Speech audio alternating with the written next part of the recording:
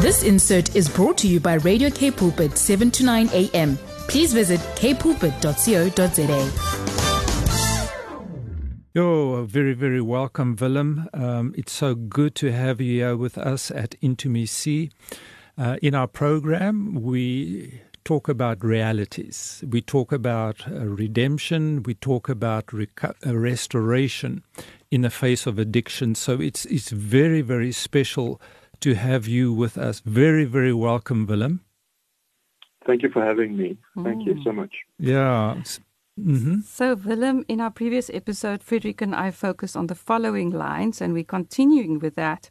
Accepting hardship as the pathway to peace, taking as Jesus did the sinful world as it is, not as I would have it. So, listeners, if you missed any of the previous episodes, be sure to listen to them on podcasts at kpulpit.co.za. You can also download them and share it with a friend. In this episode, we will continue to focus on the lines of the Serenity prayer, accepting hardship as a pathway to peace, and taking as Jesus did the sinful world as it is and not as I would have it.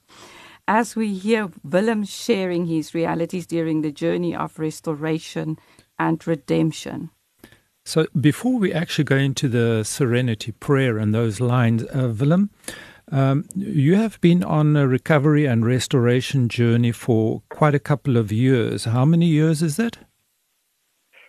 Thanks, Frederick. So my recovery journey has been an interesting one. I've been clean from substance abuse since November 2007. Back then, I just really didn't know where my life was going, and I was substituting those discomfort feelings with substances and self-medicating on that. And eventually I just came to a precipice where I had to decide, am I going to continue this way or not? And I did a couple of phone calls and my recovery journey started. So you say it started in 2007? Yes, that's correct. Okay, and for how long prior to that had you been struggling with the addictions? Let's be honest and real. Yes, so I think I was probably an addict since my teens when I started drinking and smoking marijuana just to escape and try and be exciting. So what I think then happened was that the disease of addiction then formed in my life, and the way it manifested was by taking substances and drinking profusely. So I probably struggled since about 16 till the age of 23. So that's 7 years, and trying to escape that. Moved towns, I moved houses, I moved countries, and the shadow followed me.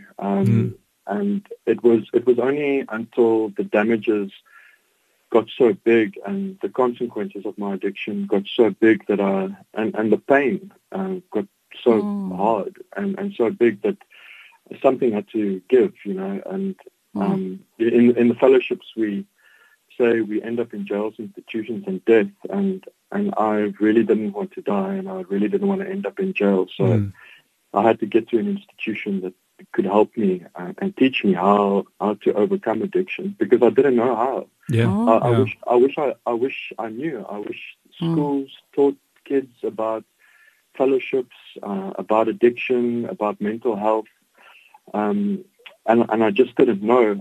So I was lucky and privileged enough to go to a treatment facility out in Komiki. They make a joke in the fellowships. They say they call it a treatment facility because it's a treat to go to one.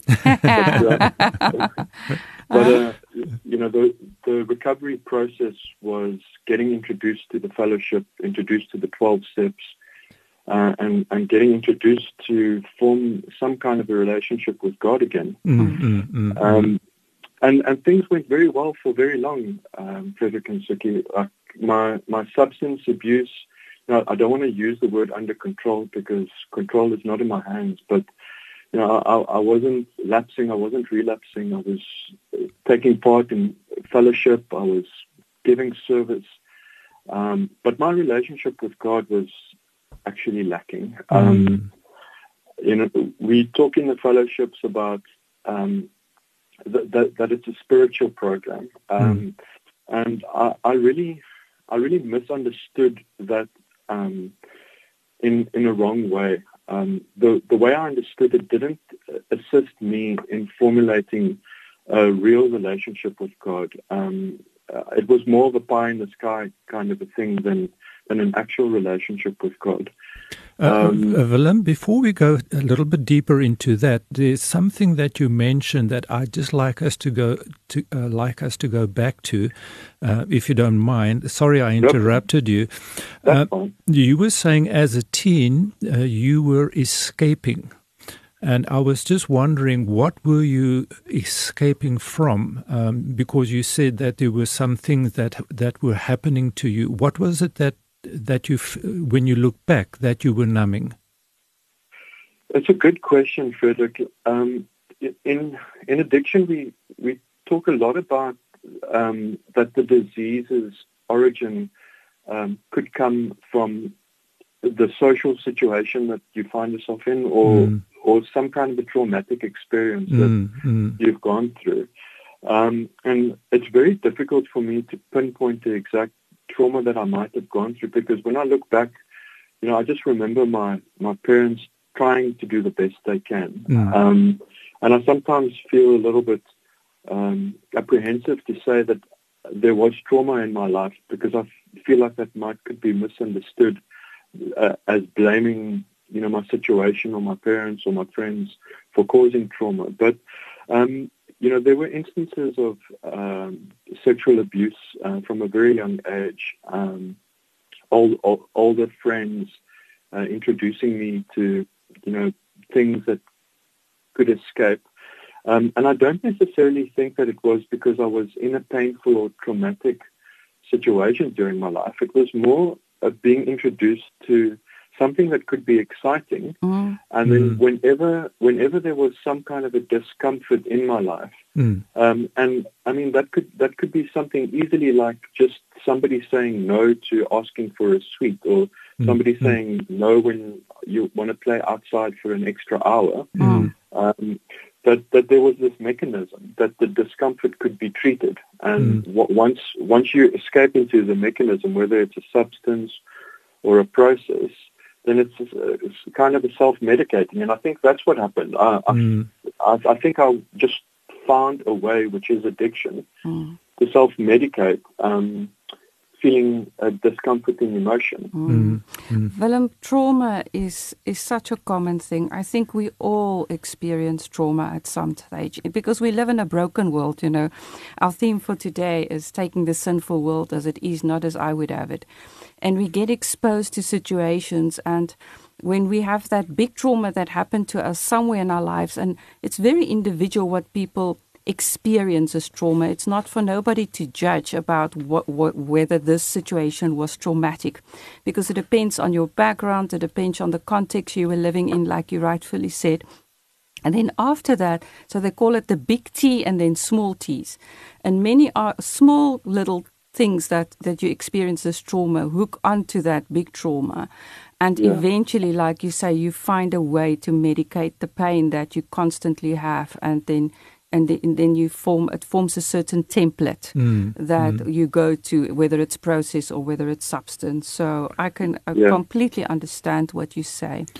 And so trauma is also said, any trauma is trauma when there is something that happens to you that is out of your control.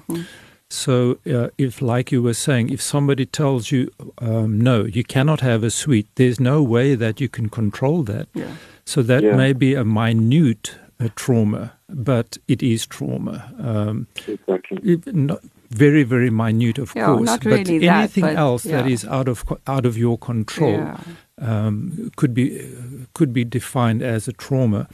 And that really also just brings me to the point where we are out of control. We are powerless over so many things.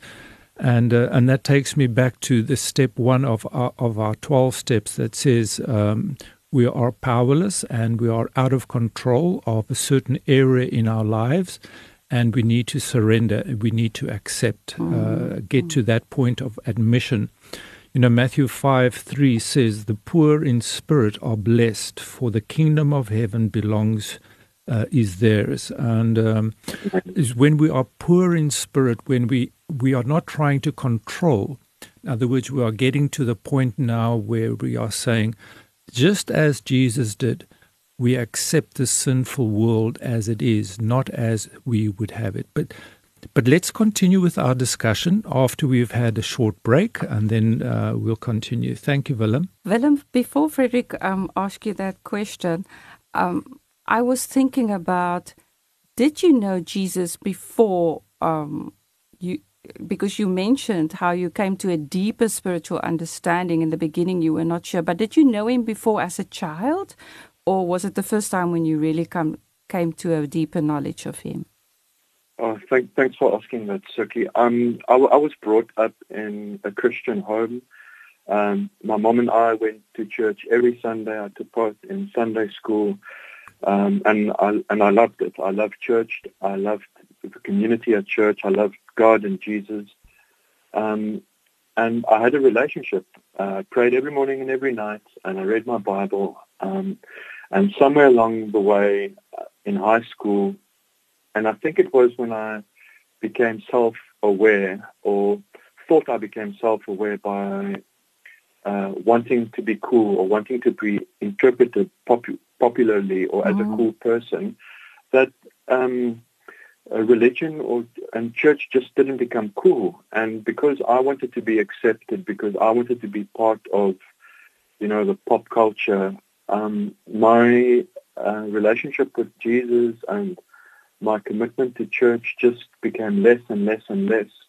And once I left school, there was just no real reason for me to go to church anymore because of, these things which I thought was cool and wasn't cool.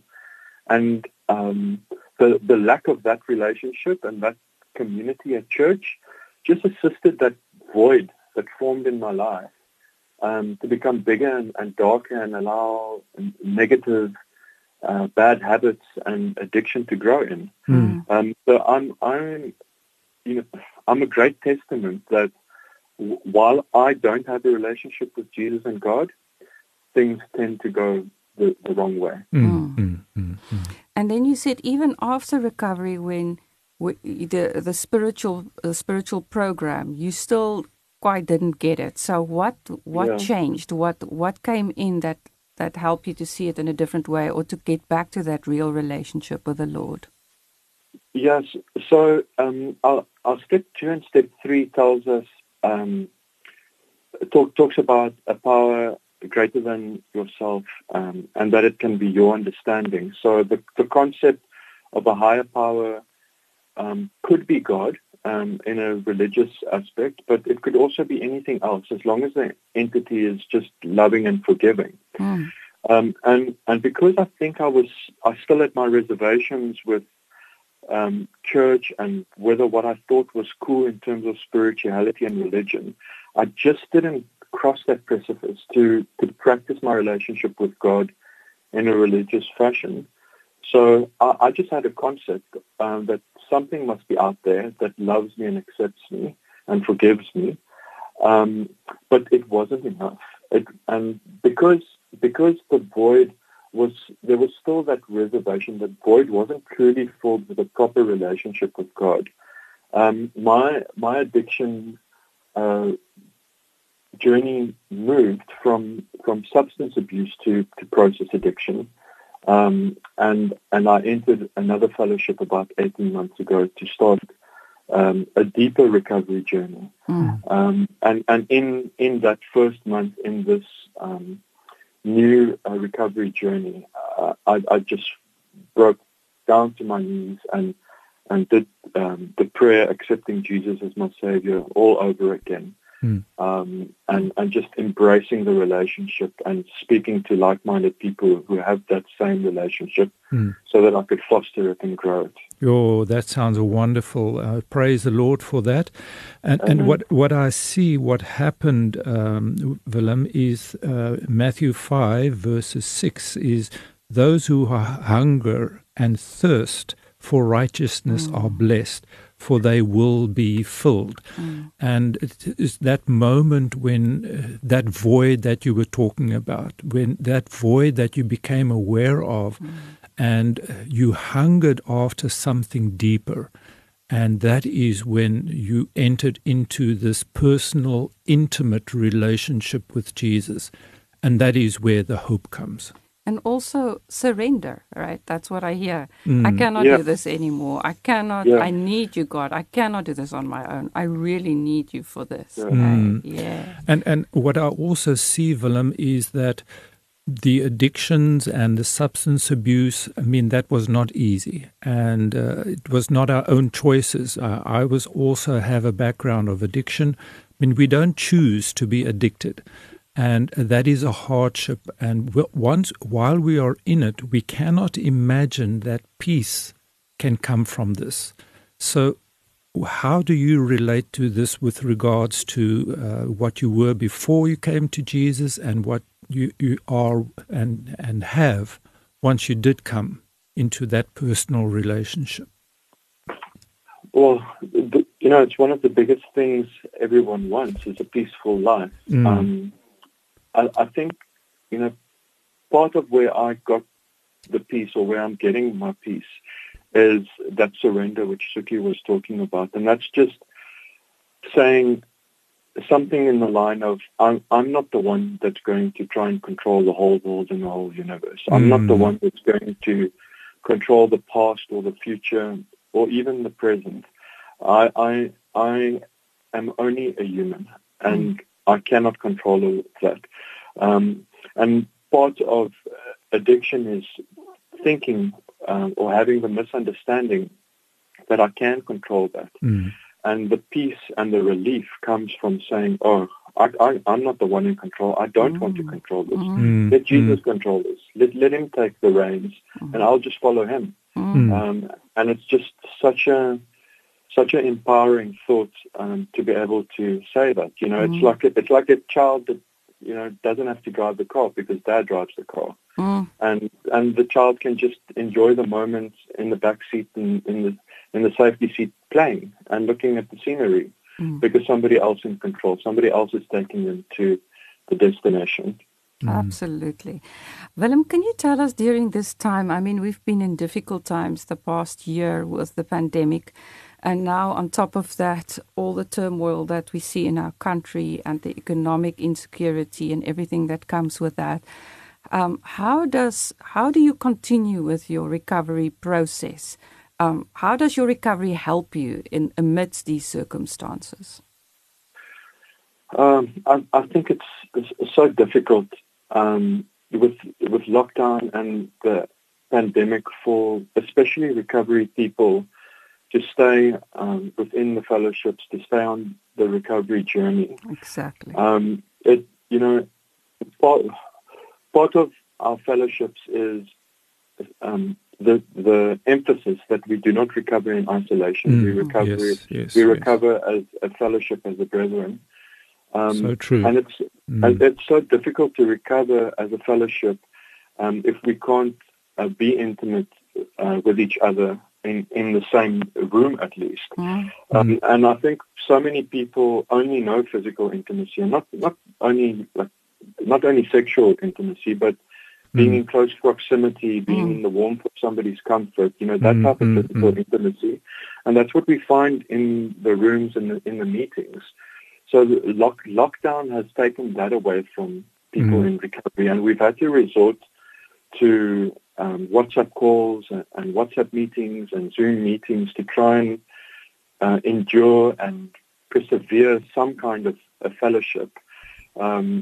And it's served its purpose. It's done well for those of us that have had some clean time, but I feel so I feel so concerned for those starting off their recovery journey, because that intimacy, being, getting that hug, getting that warm cup of coffee at your first meeting is so vital.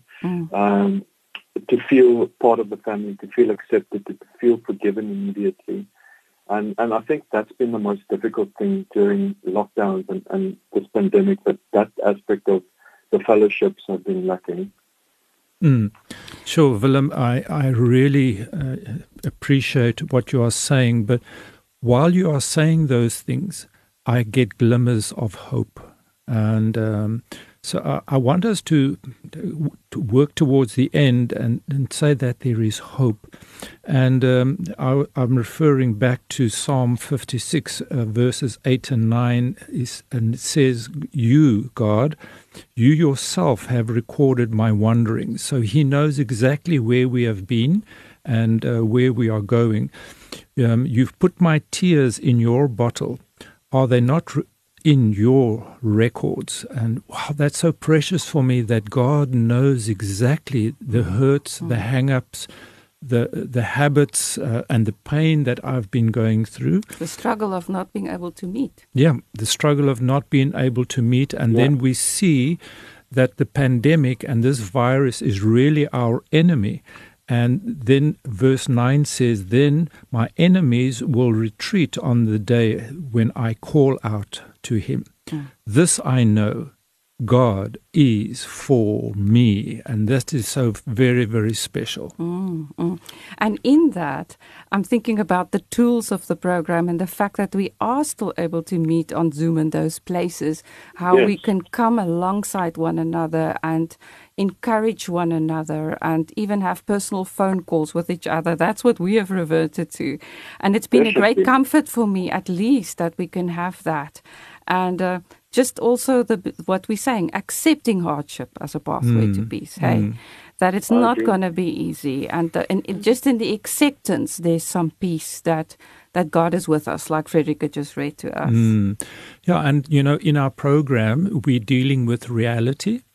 We are dealing with restoration, and we are dealing with redemption in the face of addiction. Yeah. And so thank you very, very much, Willem, for joining us. And you have really been a testimony of this process of rescue, recovery, reality, redemption, and restoration. Thank you very, very much for joining us. Suki also has just something to say. Yeah, thank you for being vulnerable.